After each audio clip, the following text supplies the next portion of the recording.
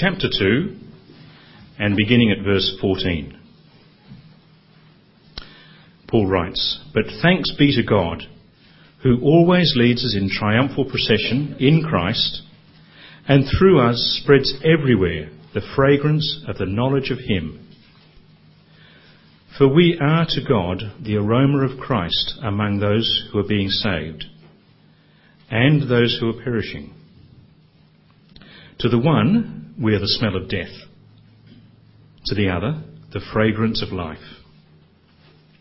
And who is equal to such a task? Unlike so many, we do not peddle the word of God for profit. On the contrary, in Christ we speak before God with sincerity, like men sent from God. Are we beginning to commend ourselves again? Or do we need, like some people, letters of recommendation to you or from you? You yourselves are our letter, written on our hearts, known and read by everybody. You show that you are a letter from Christ, the result of our ministry, written not with ink, but with the Spirit of the living God, not on tablets of stone, but on tablets of human hearts." Okay, see you.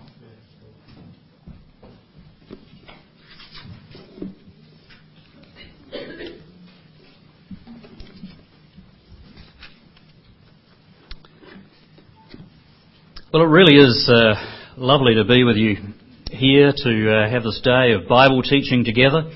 As I said, I'm always happy to be back here in Tasmania, and very happy to find clusters of people like this who just want to hear God's Word. I'm utterly convinced that the best way to build people up in the faith, to strengthen them for serving the Lord, is to teach them the Bible. God's Word gives us all that we need for life and godliness. And in our busy lives, it's good, isn't it, to just slow down and pore over the Scriptures and let them feed our souls. So that's the plan today.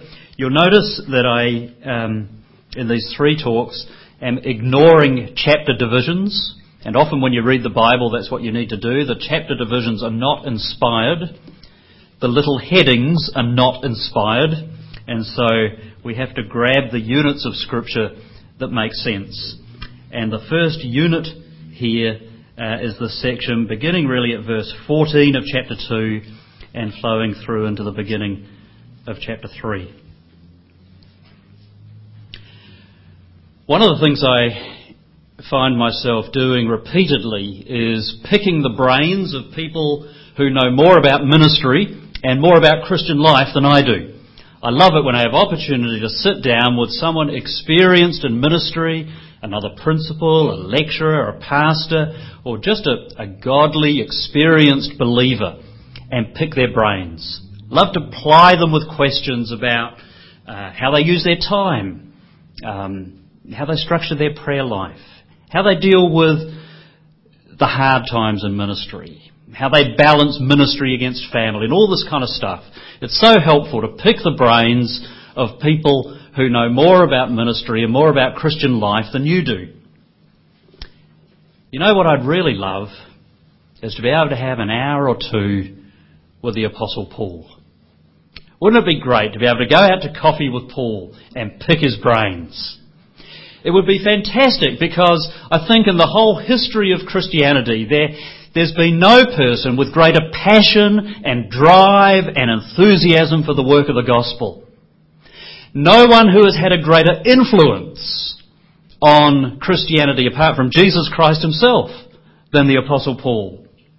No one who could teach us more about endurance and perseverance and vigour in the work of the gospel. Well, unfortunately, I can't do coffee with Paul. Maybe in the age to come we will be able to, which will be wonderful. There might be quite a queue of us there, but the celestial Gloria Jeans. But for now, what we can do is pore over what he wrote about ministry. And we're going to do that today. For a couple of hours, really, we're going to reflect on what he said about ministry, and in this way we really have opportunity to pick his brains. In fact, it's better than that, because what he writes here is inspired by the Holy Spirit, so that we have God-given insight into the work of the ministry, that of serving the Lord. As Paul writes here, he's really on the back foot. He's writing into a context in the Corinthian church that's been very, very difficult for him. This was the church that caused him the most grief. And now false teachers have come into that church. They've claimed a certain superiority in ministry. And Paul is cast back to having to defend himself and defend his ministry amongst the Corinthians.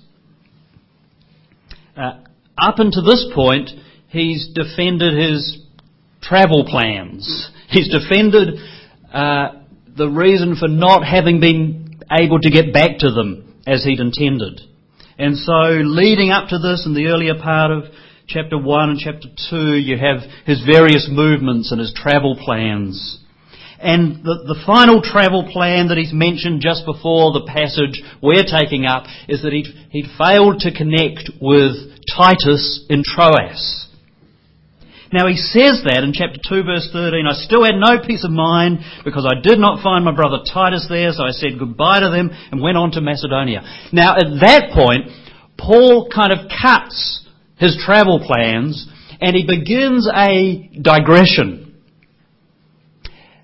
The next several chapters are really one long sidetrack that's very encouraging for those of us who preach or teach and spend most of our time in sidetracks. Paul loves to do the same as well. And so his sidetrack, his digression, begins at chapter 2 verse 14 and continues right through into chapter 7. In fact, if you have a Bible in front of you and flick to chapter 7 verse 5, you'll see that he says there, for when we came into Macedonia, this body of ours had no rest, but we were harassed at every turn. He's back to talking about Macedonia, which is where he'd cut off at chapter 2 verse 13. He's going to continue his travel story, but everything in between is a digression. But it's a marvellous digression. It's a digression where he bares his soul, where he speaks about the realities of new covenant ministry. That's the phrase that he uses in this passage, new covenant ministry. We might more readily today call it gospel ministry. Ministering, serving the cause of the gospel, of the new covenant that has been formed in the blood of Christ. And so he opens up here realities of what it's like to be engaged in the work of the gospel, what it's like to serve in the church, what it's like to be serious about mission, what it's like to preach the gospel. Now, you and I are not apostles. We are not in the same place as Paul. But because he's talking about realities of new covenant ministry, we will find echoes of what he's talking about in his life in our lives. I take it, and I'm going to be speaking with the assumption today, that every Christian person is called to ministry. Every believer in the Lord Jesus Christ is called to serve God with the gifts and the abilities, the time and the opportunities that they have. And we're all called to be new covenant ministers. That is, we're called to proclaim and spread the message of Jesus Christ crucified, his blood shed for the cancelling of our sins and the bringing of us into a relationship with God. All of us, every single one of you here who believes in Jesus, is called to be a minister of the new covenant. You might do it in Sunday school. You might do it teaching a little class. You might do it as an elder. You might do it sharing the gospel over your fence with a neighbour. Wherever the Lord has placed you and with whatever gifts he's given you, there's a sense in which you are a new covenant minister. And in those roles and situations in which the Lord has put you, you need to know some of the realities that Paul speaks of here. Let's look at his perspective. The first thing is that new covenant, gospel ministry, may look like a very strange kind of triumph. It may look like a very strange kind of triumph. Look at verse 14. He's just been recounting all the things going wrong with these travel plans and various opponents, and earlier in chapter 1 he's talked about trouble in Asia, terrible sufferings in Asia. But then he says, verse 14, but thanks be to God who always leads us in triumphal procession in Christ. Just a marvellous, exuberant praise of God. Look, there's all this trouble around, there are plans upset, there's suffering, there's persecution, but thanks be to God, He leads us in triumphal procession. You need to picture a Roman commander coming back from battle, victorious over his enemies. And in the streets of Rome there's a parade, and the captain of the army goes at the front, and he has his lead soldiers with him. And they march through the streets of Rome, and the crowds are there, and they cheer, and they rejoice. And at the back of the procession, there are the captives in chains, being led to the arena, perhaps, where they will be made a public spectacle and lose their lives to the cheers of the crowd. That's the picture we should have in our mind. It's kind of the ancient equivalent of a footy team winning the AFL and going back to their hometown, like Geelong a couple of years ago. And, Geelong just exploded with excitement and passion when the Cats won the footy.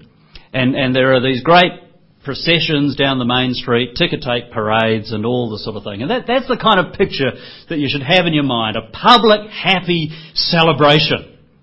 Now, when I first read this, thanks be to God who always leads us in triumphal procession, I kind of assumed that Paul was to be pictured at the front of this procession as one of those being cheered on as a hero and a victor. But the word that he uses here for being led in triumphal procession, the word is never used for those who are at the front of the procession. The word being led in triumphal procession is always used for the captives at the back. It's always used for those who are being led to death. That really changes the picture, doesn't it? Paul's boast seems to be this: he is a captive in Christ's triumphal procession. He has been conquered by Christ, and he is now led in Christ's victory parade as a man condemned to die. The honour, the glory is Christ's, and by implication, it's not Paul's. And so that's why his life often looks like a series of disasters. Terrible persecutions in Asia. Travel plans that don't work out, can't even connect with Titus in Troas. Grief and anguish from the Corinthians who are opposing him. False teachers who are rising up and undermining him. It's really a catalogue of woe. Because the victory, the triumph, is not his. He is a captive in the train. Jesus is the victor. You find the same imagery in 1 Corinthians chapter 4. Let me just read verse 9 of that chapter to you. He says, "For it seems to me that God has put us apostles on display at the end of the procession like men condemned to die in the arena." There it is. It's very explicit, isn't it? He says, it feels to us, apostles, we're the men at the end of the procession condemned to die in the arena. The astounding thing, friends, is this: Paul is happy to be there.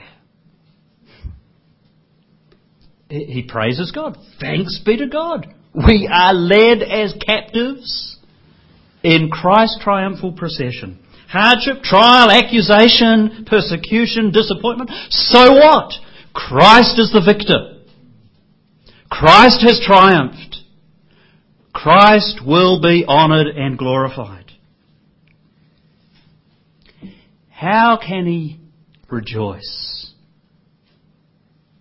when he's struggling and suffering and finding it difficult in so many ways? I like to think of it this way. Paul Tripp, who's written in the area of counselling, tells a lovely little story in one of his books. He recounts the fact that at one stage in his ministry he actually became a kindergarten teacher. And while he was teaching in the kindergarten, one of the mothers of the children arranged to put on a birthday party for one of the little girls in the kindergarten.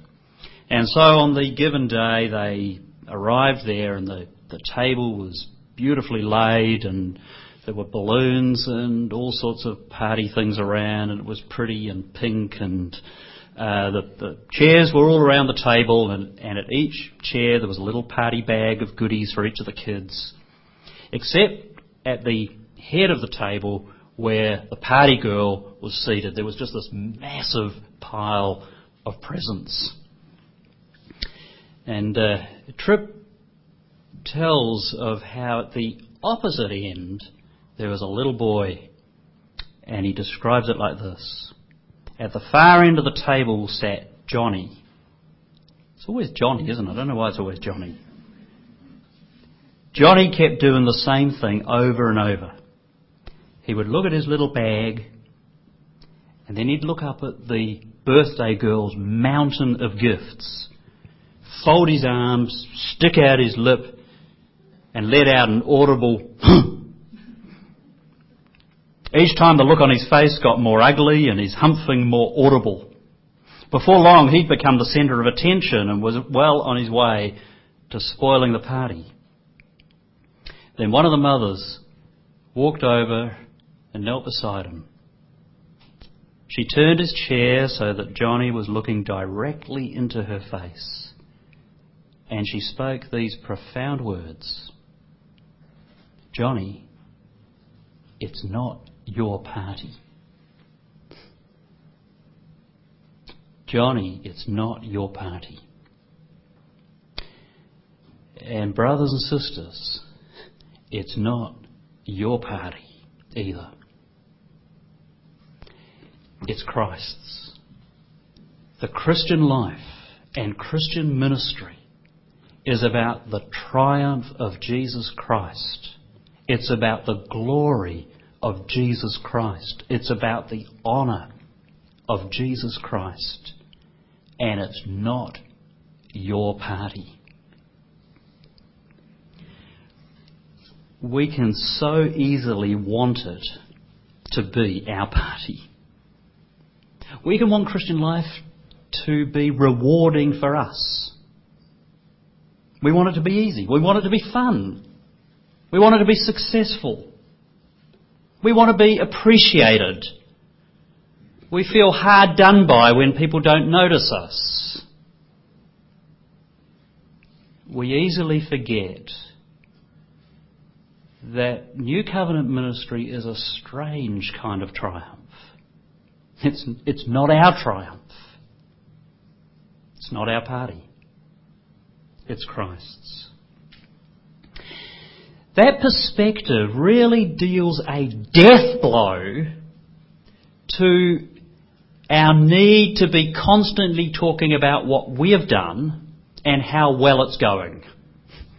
I don't know how it is in your circles, but I think it's very easy for Christians to be pretty competitive when they get together. You know, it's easy for ministers and pastors to be competitive when they get together.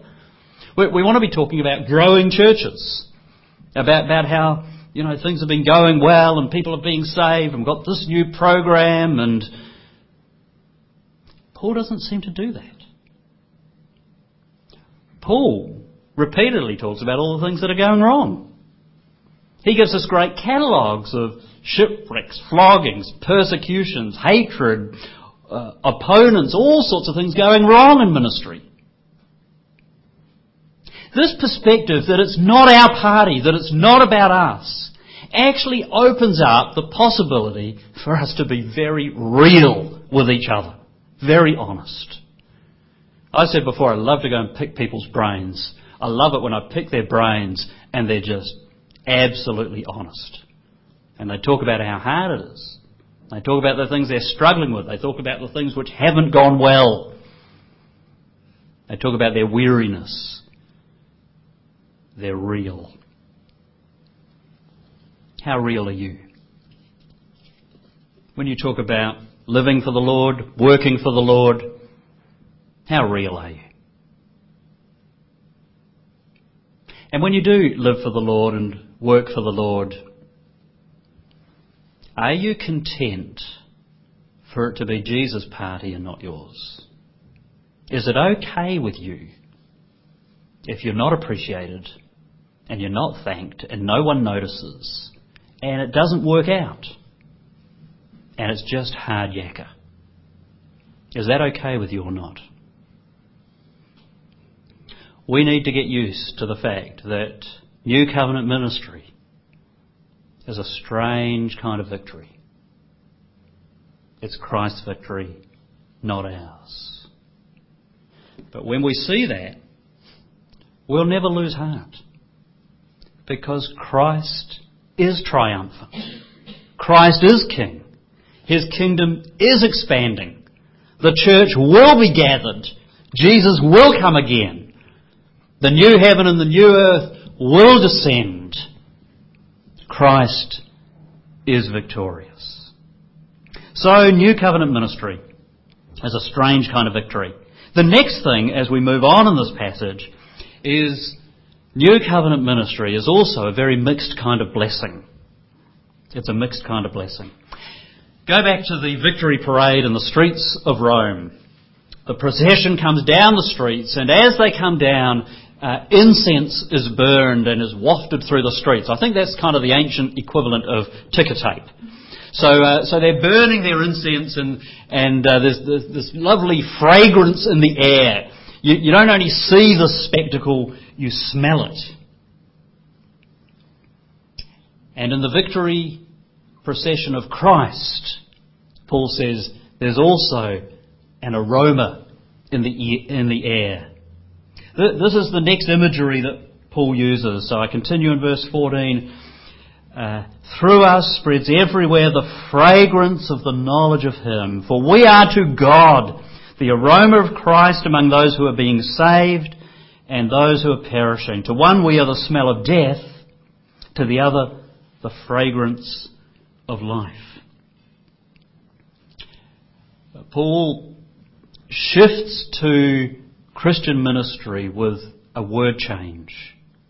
He moves from incense to aroma, from fragrance to aroma.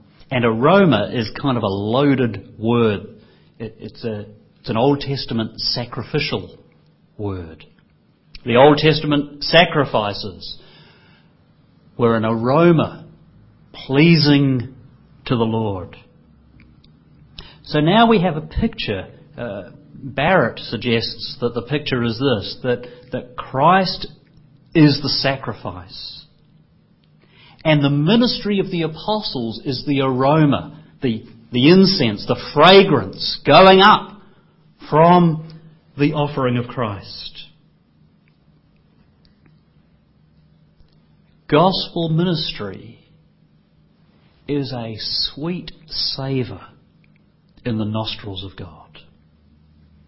God delights in the ministry of His Word, in the spreading of the gospel. When you're engaged sharing the gospel with others, when some of you are engaged in preaching the gospel, when you are advancing and proclaiming the gospel, that is like aroma rising up and it's pleasing in the sight of God. God loves our ministry of the gospel. It reminds us that our ministry is for His pleasure. Ultimately, when you serve when you share the gospel, when you teach, when you preach, you do it for God's pleasure. But it soon becomes apparent that amongst people, not everyone finds it pleasurable. Some do, some don't. For some, this is indeed a sweet fragrance. They hear the gospel, they hear the good news, they hear the message of Jesus, and they love it. For some people, it's life-changing. The Holy Spirit starts to work in their heart, and this message, the message of Jesus Christ and Him crucified, starts to become the most precious message in the whole world. They can't get enough of it. They come to conferences on a Saturday in the middle of May just to hear more of the gospel, because to them it's a sweet fragrance. But to others, it is a stench. Gospel ministry stinks. To some people, it's just a foul smell. They want nothing to do with it. Some people love it. Some find it utterly repugnant. I suppose we can think of analogies. French perfume. Maybe some of the ladies here love French perfume. You would be very happy if your hubby parted with a large sum of money to secure you some French perfume. People love it. But there are people who are allergic to it. I've known people who have terrible allergic reactions to any kind of fragrance, any kind of perfume. Doesn't matter how expensive it was and whether it's from France or not, it'll just about kill them. Well, gospel ministry is like that. I don't care how well you preach, how well you witness. Some people are going to love it. Some people are going to hate it. We have a danger today that we think we've always got to be successful in ministering the gospel. And so if people aren't saved, if people's lives aren't impacted by it, we think there must be something wrong with what we're doing. There must be something wrong with my preaching, must be something wrong with our home group, must be something wrong with our church, because people aren't being saved. Well, that's a dumb conclusion. The gospel is death as well as life. The gospel is a stench in many people's nostrils. Sometimes the best preaching will win you the most enemies. People have moved into spiritually dead churches, started to preach the gospel, and they preach the place empty before they preach it full. Because the first bunch of people don't want to hear it. And it would be terrible to give up preaching when you're only halfway there, when you've preached it empty before you preached it full. The Lord will bring around His word those who love it. The Lord will work by His Spirit in people's hearts to draw them to the gospel. But at the same time, there'll be others who are driven away by the message of the gospel. Well, Paul says, who is up to a task like this? Who is sufficient for these things? We realise now that it is an immense thing to be bearers of the gospel, because we are bringing a message of life and death. It's going to have eternal consequences for people. Even share the gospel over the back fence, it has eternal consequences for the person you share it with. Who's up to it? Paul says in verse 16. We're not just hawking around goods for a quick sale. We're not selling Avon products. We're not trying to trump up a bit of support for ourselves or for our church. We're preaching a message of life and death. Who's sufficient for these things? That's what Paul then says in verse 17. Unlike so many, we don't peddle the word of God for profit. On the contrary, we speak before God with sincerity, like man sent from God. Isn't that interesting? We speak before God. You'd think he would say we speak before man with sincerity. But remember, our preaching is a fragrant offering to God.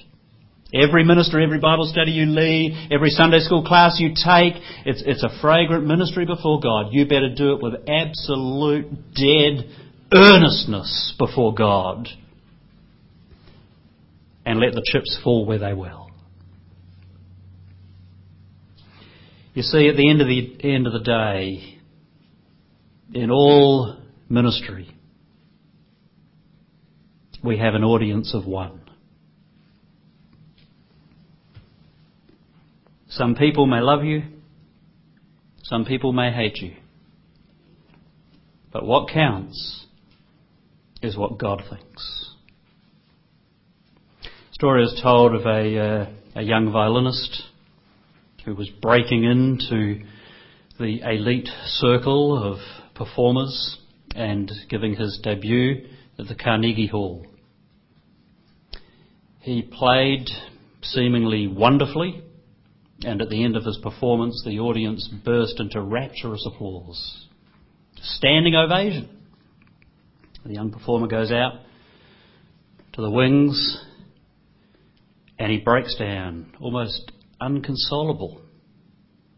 And some friends gather around and say, What's the matter? You played beautifully. Look at the audience. They're cheering. They're impressed. He said, no. He says, in the front row is my maestro, my teacher, my master. And he wasn't impressed. He didn't stand. He didn't clap. And I was playing for him. See, it didn't matter that there were 2,000 people in raptures. He played for an audience of one. I have to remind myself of that today. You have to remind yourself of that every time you do something for the Lord. You play for one. So authentic ministry looks like a strange kind of triumph and a mixed kind of blessing. And in saying that, Paul is really making some pretty big claims. This is the clever thing about Paul. The more he talks himself down, actually the bigger the claims are that he's making. He's claiming to be engaged in a ministry of triumph even though everything's falling to pieces, because the triumph is Christ's. He's claiming to have a ministry which is a sweet fragrance to God, even though people hate it. So he's making some big claims, and he now anticipates the objections that might come his way. People could well be thinking, oh yeah, now he's just blowing his own trumpet again. Look at the way he's talking up his ministry. Where are his credentials? These new ministers who have come in, they've brought letters of recommendation. They're commended. Where are Paul's credentials? Paul anticipates that, I think, with the question of chapter 3, verse 1. Are we beginning to commend ourselves again, or do we need, like some people, letters of recommendation to you or from you? And now he introduces us to the third reality of New Covenant ministry. Gospel ministry should read like a very special kind of letter. Gospel ministry should read like a very special kind of letter. The days of getting letters in the post are almost gone, aren't they? You only get bills now. I'm old enough to remember when it was fun going to the mailbox. Handwritten letters were always the good ones. My mum migrated from England to New Zealand. Throughout my childhood, I remember her loving it when there was what she called a blue one, an aerogram. Some of you old enough to nod in the right direction. An aerogram, a letter from London, was always the best. Paul now speaks of something better than a blue one. He speaks of the very best handwritten letter ever composed. A letter written not by men, but by Jesus Christ. A letter written not with ink, which fades, but with the Holy Spirit. A letter written not on tablets of stone,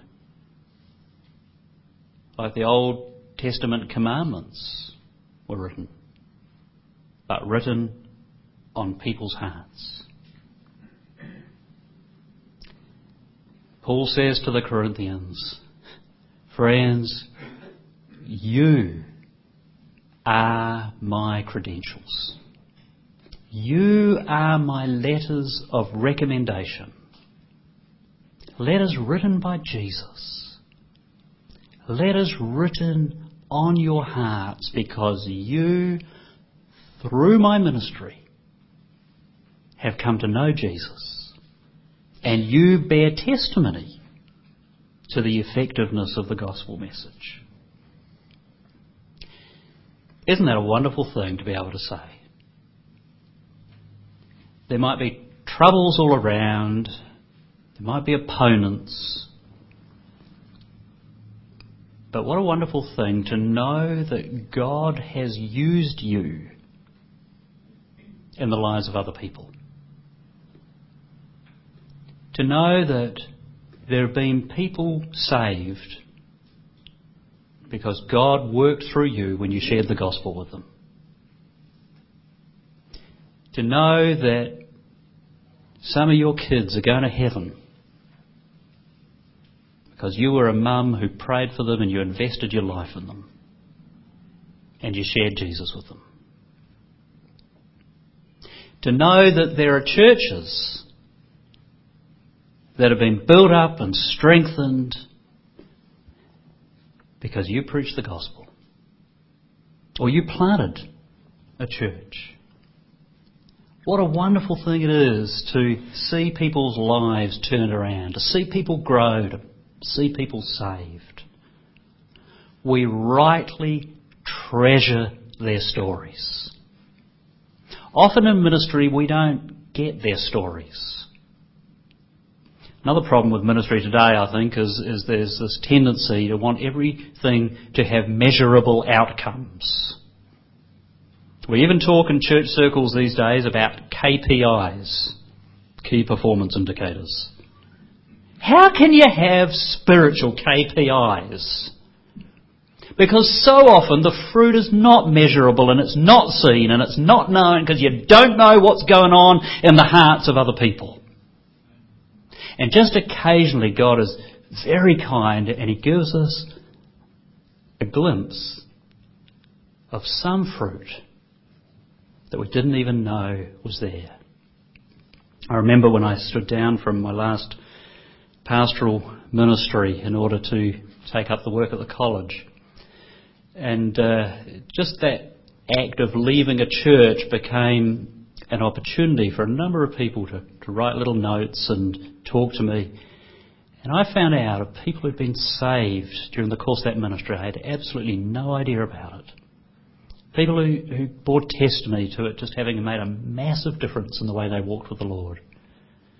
Times like that, you just melt. I mean, it's just overwhelmingly beautiful and humbling. You can only read letters like that and feel very, very humbled. Paul continues in verse 4 or verse 5. Not that we're competent in ourselves to claim anything for ourselves, but our competence comes from God.